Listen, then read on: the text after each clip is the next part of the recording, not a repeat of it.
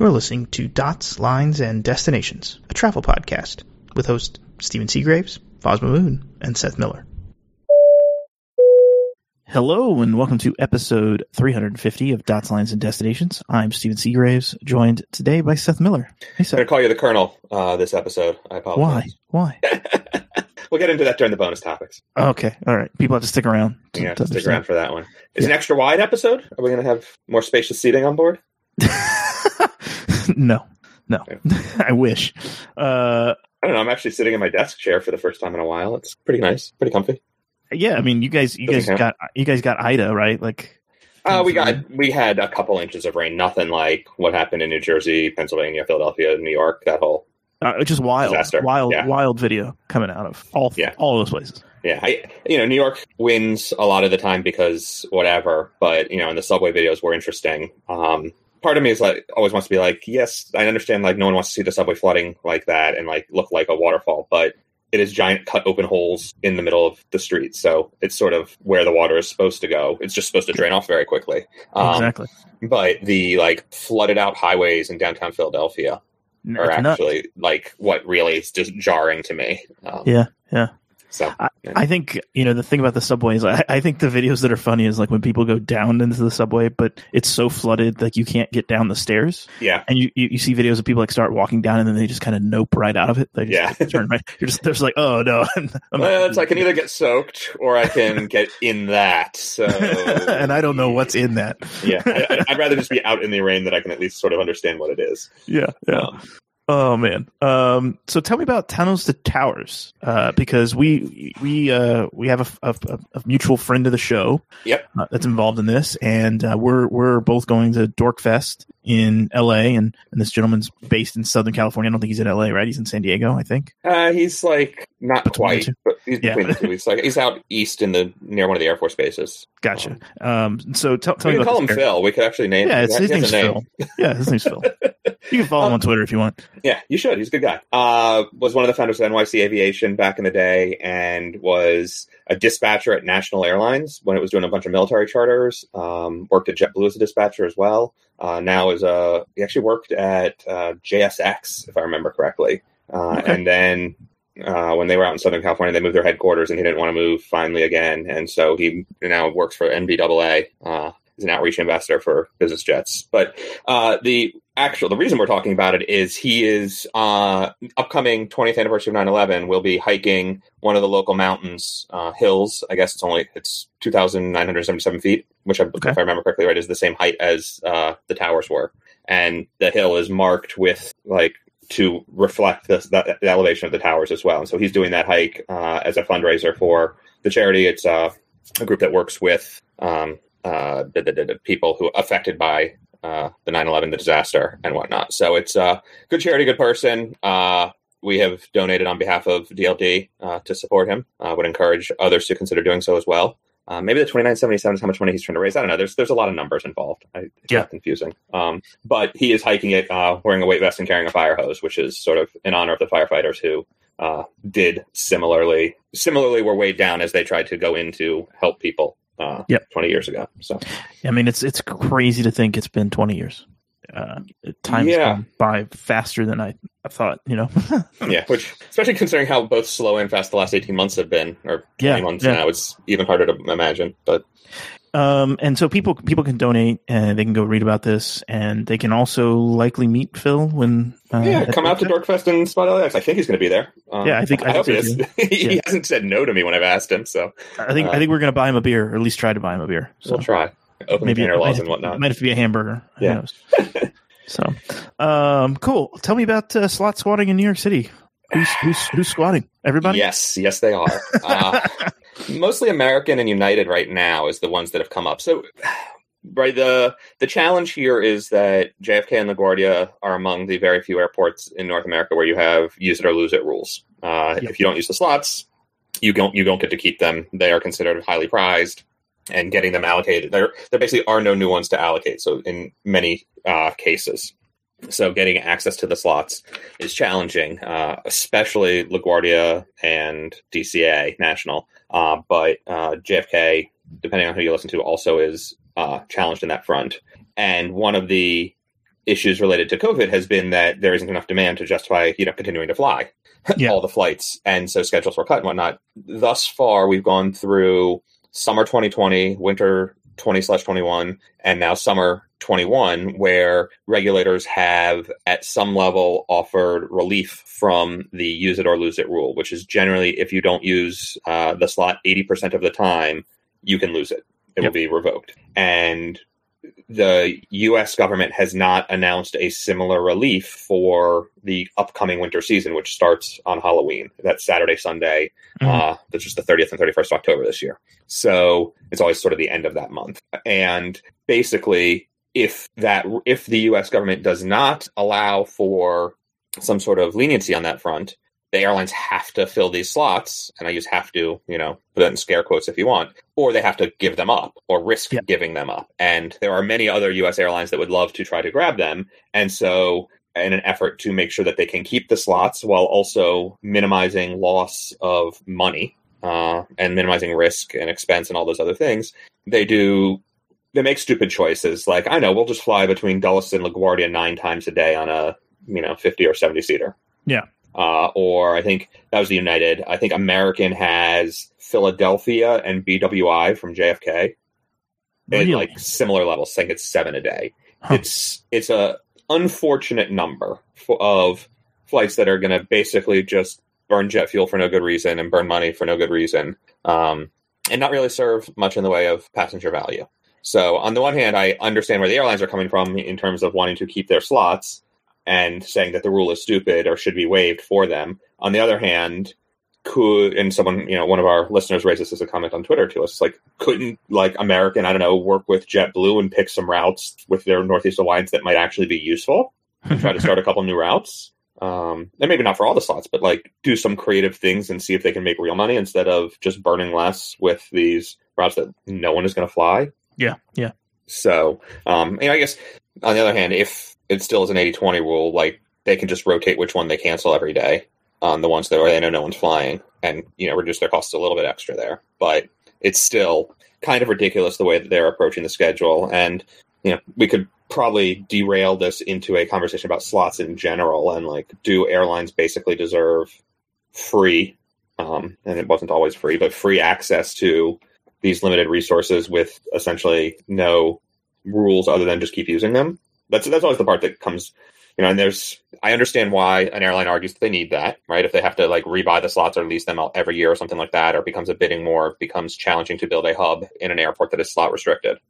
But also it is a public resource that was basically given for free to one company and the other companies can't use it. So I go back and forth on that one a lot. So let's talk a little bit about airports. So is this particularly for American JFK, or is there another airport that's also they're struggling to keep their slots? So there's only, it's weird in the US. There's, if I remember this correctly, and I'll probably get some of it wrong, JFK and LaGuardia I know JFK is. I think it's just JFK is considered an IATA level 3 airport, which is truly slot restricted, where all the slots have to be accounted for in that manner. LaGuardia and DCA, and I can't remember which way LaGuardia goes. LaGuardia may also be, or it's close. DCA is slot restricted in that the government, there's a federal law that says only this many planes can take off and land here every day, and they're allocated. So those are also allocated. Interestingly, right? There's also the radius rules, perimeter rules at both LaGuardia and National that limit how far planes can fly in many cases. San Francisco, LA, and O'Hare and Newark are what's called slot coordinated instead of slot restricted or slot controlled. And the coordinated basically means that everybody has to tell the DOT what they're going to do. And the DOT sort of says, okay, we're keeping an eye on you. And publishes guidelines of sort of how many operations are allowed at any given time and expects everybody to cooperate with that. This actually became an issue, we've talked about this a little bit on the show before, with Spirit and I think JetBlue and a couple others trying to get, and maybe Southwest wanted some Newark slots and wanted United to give some up. And what's interesting about that is, United comes back and says, it's not slot restricted. You can do whatever you want here. But the DOT has said, and Newark was slot restricted for a while and went and downgraded to slot coordinated, I want to say 2015 or so.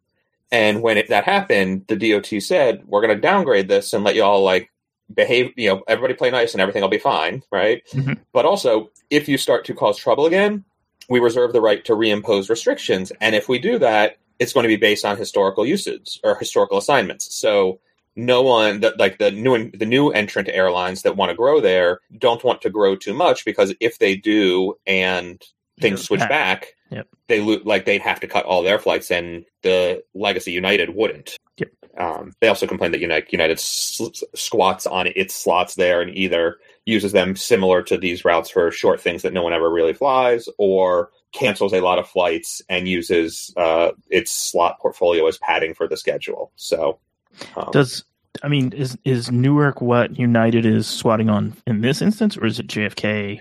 It's LaGuardia slots with United. Oh, it's LaGuardia. Okay, LaGuardia to Dulles. Interesting. Yeah. So and I'm sure there's something at Newark also, but LaGuardia to Dulles used to fly a couple times a day, and now is obscene number of frequencies. And I'm sure part of that is also Houston demand is down and Chicago demand is down, so they're not flying those hourly like they necessarily did before. So they got to do something with the slots, and this is the cheapest way to keep them. Yeah. Okay. So I have kind of a random tangent on this. How does this work with, the perimeter rule at LaGuardia says, I think it's 1,500 miles or something, 1,600 miles is the max. So I think the furthest flight to LaGuardia is Denver. So it's 1,500 or Denver. Denver's actually too far. Dallas, I think, is the furthest you can get. So or what Houston does it take? Is a little further, but yeah. How do you get these restrictions lifted, or you're kind of removed from these restrictions? How do you do that? Is there a way, a waiver for the perimeter rule? Yeah, Saturdays. There's no perimeter rule on Saturdays. I'm amazed then that United doesn't fly something like San Francisco LaGuardia on Saturdays. Yeah. So Spirit had an LA flight. Yeah, they launched it Saturday only. I don't even know if it actually launched. They announced it. So it was supposed to happen. I don't know what the situation there is, but it's mostly because Saturdays are low demand, and why would you try to run a premium business route that can't do that? Aruba, Continental way back in the day did Aruba on Saturdays because it also had pre-clearance. So you could do international service in and out without needing to staff CBP there. So that was a popular, or I don't know about popular, but that one happened. Ski resorts in the winter. Yeah. Out west will get them. So DFW and Houston are inside the rule. Austin is just outside 1,500 miles. Oh, wow. To LaGuardia. So Austin is 1520. So you can't fly all the way. They can't get a nonstop to Austin. I'm sure American would actually love to offer that. I'm sure a lot of airlines would. That seems like one that would make some money. I mean, United used to.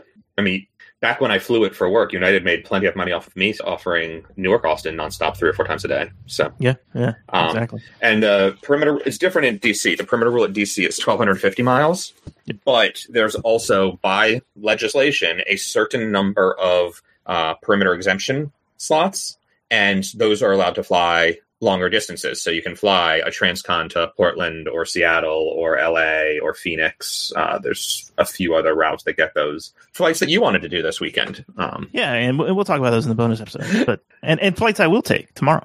Okay. Yeah, we'll talk about unless you get bumped again. Maybe we'll see. JetBlue's cutting some London flights in October. Yeah, when they launched the service, they announced that they were going to cut down to 4x weekly. Okay. In September, because the rules, the border isn't open yet, and they were hoping that would change and that they'd be able to start increasing, demand with if the U.S. would start to let Europeans enter without quarantine restrictions, or let non-citizens enter from Europe without quarantine restrictions. I guess is the real quirk there, but whatever. It's easier just to say Europeans are banned and not get into the reality of the rule. It's one of those things that's got a lot of nuance to it, but at the end of the day, how it actually applies is effectively Europeans can't come in. So that didn't happen. And so they just updated their schedules in the last week or so and have extended those similar cuts through October. What's different is that the Gatwick service launches at the end of September. So now they're going to have 4 flights a week to and from Heathrow, and 4 flights a week to and from Gatwick. And this goes back to the slots issue, where if the slots are allocated and you're running them, you have to fly. Currently, the exemption is 50%, not 80%. So 4 days a week is sufficient. So they'll do doubles on Monday. They do both, departing JFK, And then Tuesday, Thursday, Saturday is Gatwick, and Wednesday, Friday, Sunday is Heathrow, I think. So now they have daily service to London as of the end of the month. It's interesting. They also, speaking of sort of weird partnership with American and the Northeast Alliance, they also now carry our Americans' flights to Heathrow now carry a JetBlue flight number on them. Americans' flights to Heathrow carry JetBlue flight numbers. So JetBlue code shares on those flights. So JetBlue can actually sell flights to Heathrow every day because American still has double daily published. And then on days where JetBlue also operates, there's more. Does anyone else operate Gatwick? No. From JFK? I didn't think so. No, Norwegian did up to 3 times daily back in the day. Presumably Norse, when it takes flight next year, will choose to do so as well. Somewhat bizarre side note, there was a Norse Atlantic flight attendant on the inaugural JetBlue flight to Heathrow. It was just like, and it was the day they announced to their staff that they weren't going to fly till next year. But he was just happened to be there for fun anyways and had bought a ticket. So, oh wow, yeah, interesting. It's nice to have geeks work in the cabin. Yeah. So let's talk a little bit about Eastern. Can we talk just a little bit more about JetBlue for a sec there? Yeah, sure. Yeah. Do you see any way in which this route actually works for them financially? Like Heathrow or London? In general? Yeah. I mean, I'm an optimist. I hope it works. I think business travel is going to have to come back soon. If they're going to keep it. I don't know that there's enough leisure traffic right now or in the near future. When you have people like BA and AA offering flights pretty much every hour during. Yeah, I mean, they obviously those numbers are scaled back now, but like I don't know. We talked about it a couple weeks ago when I did the trip and like not having a lounge. Does that really matter? I don't know, but like Concorde Room is open again now. Clubhouse is open again now. Polaris lounges are not yet, but they probably will be. Right? Like that's a hard thing to solve. It's such a small plane, and I could get it if you can. Half the plane is business class stuff. They can get those mid seats filled. It'll work, but there's just so much capacity they're competing against. It's hard for me to see how that. I think that's the problem, right? Because like when Newark London is running normally, it's going to be 787s and 763s high density. Yeah, which is a lot of business class seats. A lot of business class seats, and there's a reason United's not doing that right now, right? Like that's I thought they're switching back to the high J's, but not the. Yeah, you're right. Like I think in the winter. Yeah, but I mean, still, I don't think they're running their normal 4 flights to Heathrow. 6. It was 6 at one point, right? I mean, like there's a morning flight, and then I think 4 or 5 in the evening. So, yeah. But yeah, like I it's just all those things. It's hard for me to see how a couple, twice daily split across airports, or even 3 times daily, can compete again in the business traveler market against airlines running 4 to 6 daily, and with partners potentially even more than that. And then also, when your goal is to pick up all the business travelers, and then you can't compete aggressively in the economy class side, when you've got someone throwing an all economy 787 at it, or mostly economy 787 at it, which is going to happen again soon. And I mean, who knows how much money Norse is willing to lose on that route, or maybe try to make, obviously. But like, I don't know. It's hard for me to see good upside for them on this. I don't know. But I mean, that's like the other challenge too, right? Is that they're focused solely, or it feels like they're focused solely on East Coast to London, right? Like they can't even really feed the route from some of their West Coast or further west destinations. Yeah, there's a couple routes, but so it depends on the timing and whatnot. Part of that was what slots could they get. Yeah. With the earlier westbound flight now out of Heathrow, it does actually offer connections onward. I'm going to London again in December for a conference. And was looking for ways to get from there to Las Vegas to go to yet another conference the following week, and was like, maybe I'll just fly out and, spend the weekend instead of coming home first. And JetBlue will now sell me the connection onward to Vegas, because I think maybe it was only the Gatwick flight, but it had, the right times to do that. I'm probably not going to take that, but just because I'd rather one long, one short, or a nonstop. But it was an interesting sort of, they are starting to sell some of those connections. I don't know. I too, I want to be optimistic. I want it to work out. I think they teased Manchester and Glasgow as other routes potentially next summer, which okay, those don't scream business to me. Like I could see, if you were going to do it, I would see Dublin, right? Like if you're going to focus on business routes, I would say Dublin over or Edinburgh. At least then you got some colleges to. Yeah. you're sending people aren't businesses, but they are. Actually, they are. It depends on what it is, but I mean, I think like Dublin's got. I mean, it's a huge tech city, and if you fed it right, maybe it would make sense. I don't know. I don't know what that's the thing. I don't really know who flies JetBlue. Like, I don't. Is it the Southwest or the Northeast? Is that kind of the way it's viewed? I don't know. I have taken them once. Yeah. No, and I think it's a lot of VFR traffic visiting friends and relatives. Yeah. Most of that's into the Caribbean and Latin America, but there's a decent amount of it in the rest of the network as well. Right. If you look at sort of where their sort of capacity splits, it's the VFR into that part, into the Caribbean and Latin America, and north-south shuttles between Florida and, New York to New England. Yeah. Yeah. So, I mean, and they're picking up competition in those, though. I mean, Frontier's attacking heavily into the Caribbean. Avello's launching New Haven to Florida. Like, it's not that any company ever has a good opportunity to just sit still and roll through cash flow, or at least in the airline world. But I feel like they're getting squeezed a little bit here. It's going to be interesting to see what the next few years bring. Yeah, I think really the thing to watch is what is going to happen with business traffic in general across the ocean. Yeah. And if things continue with Europe shutting down non-essential U.S. travel, I don't see things going well for JetBlue long term on those slots. So yeah, that's going to be really hard to figure out. I mean, the good news is they said, we can just take some of the seats out and make them look, a little less business heavy, a little more economy friendly, and try to sell more seats that way. But yeah, so I mean, I think they have a plan, which is good. I think a lot of businesses don't really have a plan right now. They at least have a fallback. So I'd rather op-ups for all of my fares instead. Wouldn't we all? So now tell me about Eastern's cargo insanity. So imagine you want to run a cargo airline, but you don't actually want to have cargo planes. This announcement came out last week, and they said they've got feedstock for 35 777s. They're going to look at 777-200, 200ER, and 300, but not the 300ER nor the 200LR. And the 300ER, Israeli Aerospace Industries and the leasing company GCAS already have a program in place that they're making conversions of. The first one is in Tel Aviv getting worked on now, if I remember correctly. And the 200LR is the base model for what Boeing uses for its freighter model. So those, and Delta had its old LRs. Those went, I think there's one in Washington State that's being converted now. It actually did a few test flights in recent months. So those are like real cargo freighters where they're cutting a giant hole and putting a full door in upstairs and reinforcing the main deck so they can put rollers and, pallets and things like that on board. That's expensive and heavy and complicated and takes a long time to do.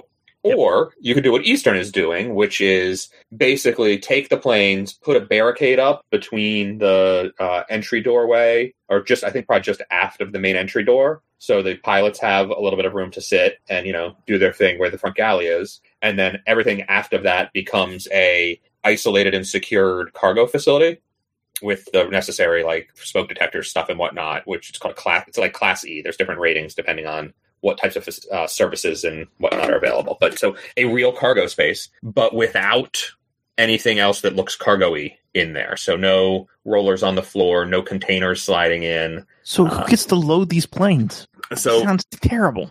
It's basically like the... we've seen it already, for the last 18 months, right? We joked and called them COVID combis on the Twitters. And there's over 100 planes that airlines took out seats and basically put netting in, and people would manually load boxes and stack them up, and then they'd cover them with nets to lock them down, and the plane would do its flight and whatever, and then someone would unlatch the nets at the other end, and, back and forth. It is slower. The key there is that most of the stuff on the main deck is much lighter weight than sort of heavier bulk cargo that would go in normal containers on the underbelly.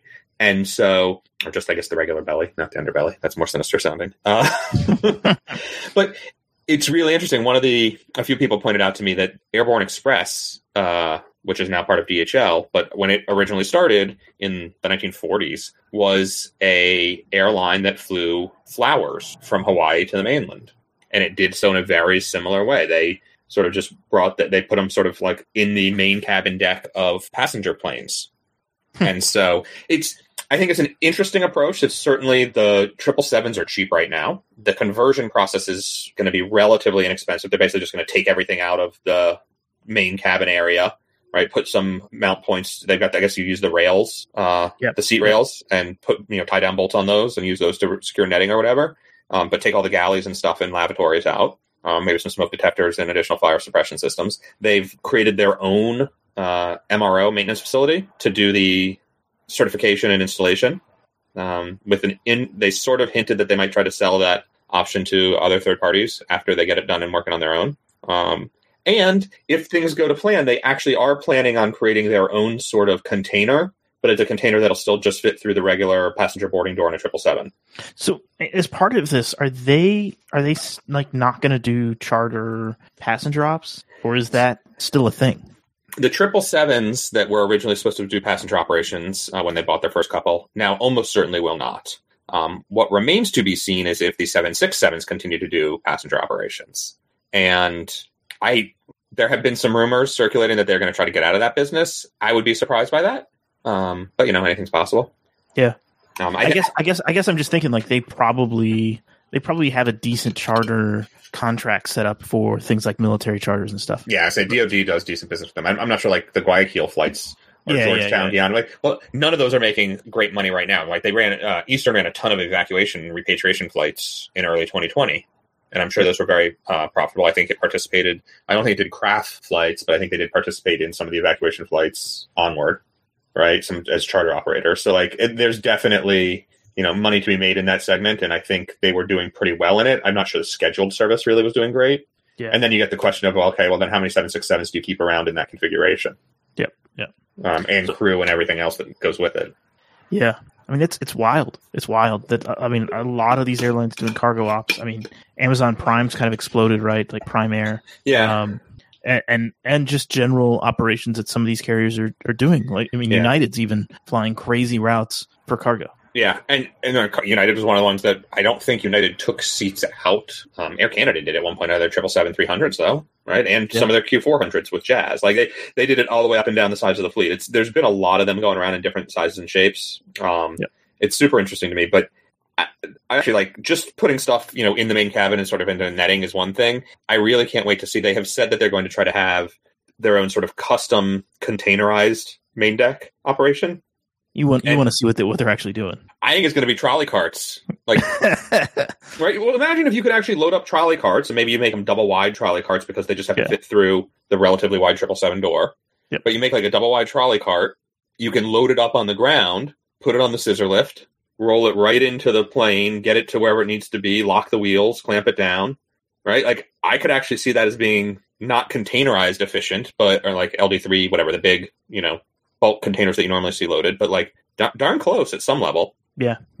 So those are supposed to come around. They said the first plane's going to be flying Q1. The containerish stuff is maybe Q2 of next year. So not that far away. And then maybe somewhere down the line, if they really, really are getting good at this cargo thing, they'll start cutting holes in the door and put in real cargo services, or holes in the fuselage, whatever. But yeah, it's the whole like making their own containers and sort of just pretending these planes are all cargo now is really interesting. Yeah. We're a cargo airline now. Why? Because we said so. That's where the money is. Yeah, exactly. Jet2, right, which is a kind of a low-cost carrier, right? So they consider themselves a holiday carrier. They sell vacation packages, even in the UK. Fancier. Yeah, they're moving to all Airbus. Not all, but they are adding the A321neo to their fleet. So 232 seats on board. That's a slight give back from the 240 seat maximum. So, they're very generous that way. But it's going to be, I think they're doing like something like 36 and then 14 options or something, or 24 options, 26 and 24 options, something like that. It's a lot of planes coming. One of the, and they previously were an all 737 and 757 operation. They had one or two leased A321s in last season or the season before. So they sort of know how they work in the operation. It's more capacity. It's a lot more seats, right? It's like 50 more seats than what they were getting on the old planes, 45 more, 186 to 232, whatever that math is. And it's a lot of extra planes. So they have the opportunity to either retire the old planes and sort of maintain or flex up and keep growing depending on what the market looks like. Wow. So it's, I would say probably not great news for Boeing. Right, this is you can argue either this is what the NMA middle market whatever aircraft was supposed to replace, or just that the MAX didn't fit the bill. But to see an airline say, you know what, we could very easily transition to the MAX given our pilots and everything else, but we're not gonna, and we want the bigger plane from Airbus.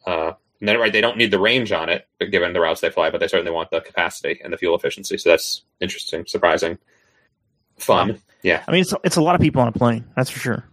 It's a lot of people on a single aisle plane. Yeah, a lot of people on any plane, honestly. Like it's actually, when you think about it, like United's most of the 767s were fewer seats. Yeah, like, it's crazy. Long haul 767s are smaller than that. So yeah. Speaking of high density, Virgin Atlantic is going to have a high density A350. Yeah, this is not quite to the level of the Air France CIO market, Caribbean and Indian Ocean markets, which were like no business class, only premium economy, heavy. And they were some of the first 10 across 777s that Air France had also. So those were super high density. This is not quite that crazy. But it's a smaller business class cabin and a bigger focus on economy class and premium economy. And I think to me, the most interesting part is, Virgin has, I don't want to say always, but pretty much always had some sort of social gathering area on board. Mm-hmm. And they're keeping that. But it's like, instead of the normal, like, it's not the bar area, and I want to get the word right, and it's like the Nook or something like that. That sounds like them. Yeah. Why don't you have this on the website where I thought you were going to have it? Darn it. Yeah, it's.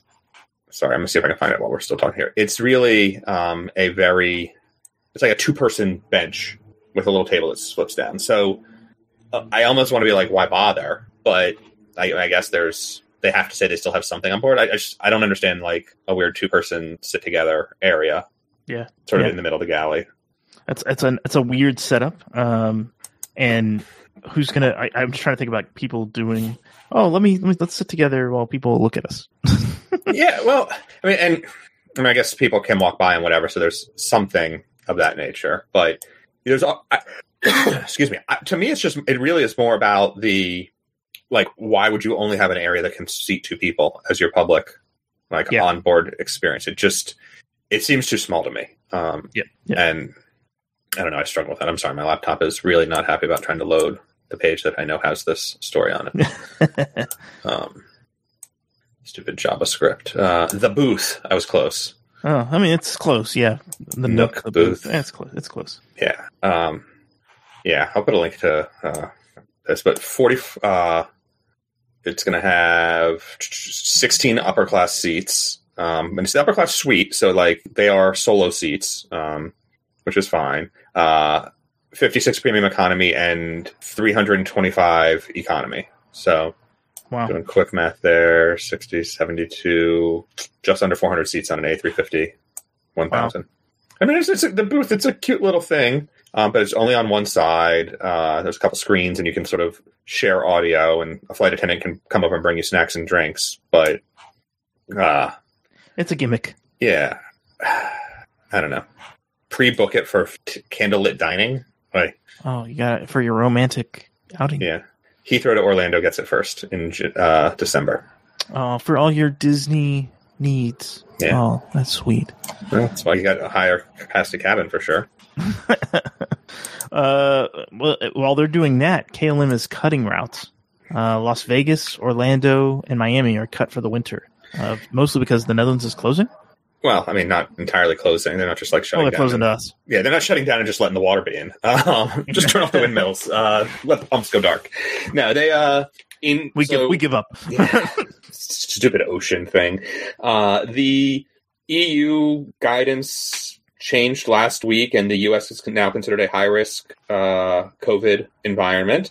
And what's interesting about that is as written, it sort of says, it's the EU rules on this are all. It's guidance, not mandate. But it basically says the suggestion was that European countries should stop allowing unvaccinated visitors, even if they're tested.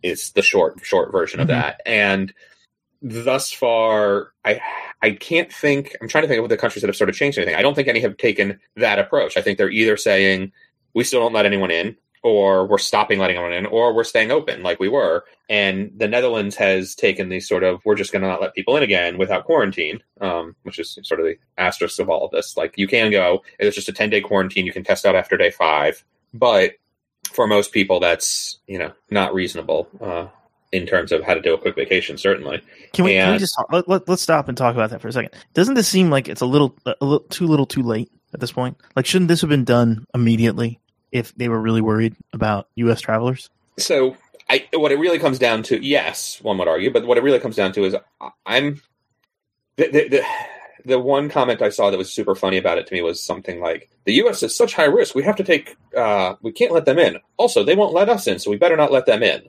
Like, is it because it's high risk, or is it reciprocity? Yeah. And I would be willing to bet it is much more a reciprocity thing than a risk thing.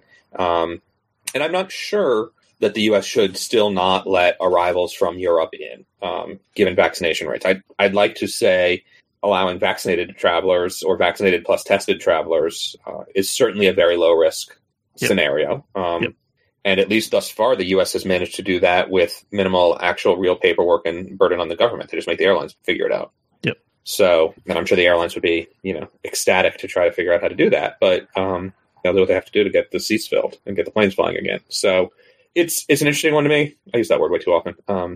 But, when you get TAP Air Portugal advertising that, hey, everybody look over here because Portugal is not going to lock you out. We'll be happy to take you. Come fly this way instead. It makes for a very interesting situation. I think the KLM press release said something to the effect of, while the Netherlands is doing this, most other countries in Europe aren't triple locking the doors. And cited France and Italy also as countries that aren't completely locking things down, even though the Netherlands is. So, I mean, at one point, I think I'm just thinking about, okay, if you fly to Portugal, there's literally nothing to stop you from using a land border to go to the Netherlands, or an airplane domestically, right? Because they're not going to check. Well, Schengen domestically. That's what I mean. When I think of like internal European travel, I think of it as domestic, right? Because it is very much like you're lucky if they look at your passport. In the U.S., I think of it the same way, and that is because, again, for the same reasons. Like, I have to take my paperwork with me, but like, no one's going to check it at a border. I don't have to worry about stamps and those lines. But also, we learned real quickly last year that they can put those borders back in a heartbeat if they want to. Yeah. I think that's what's fascinating to me is that it's, the Netherlands is closed if you fly to the Netherlands from the United States. But if you come in through another country, nothing we can do about it. Well, they can, in theory. Whether they do or not remains to be seen. And a lot of it is, again, it's not that you can't come in; it's that you have to quarantine. And so I assume it will be like many places. Okay, go quarantine now, and they assume that you will. It's not to the level of Australia with their ridiculously big brotherly. You have to have this app on with geolocation services enabled, and we can text you we can call you at any time, and within 15 minutes you have to text back a selfie showing yourself obviously in that location with other like landmarks around you to prove it. Yep.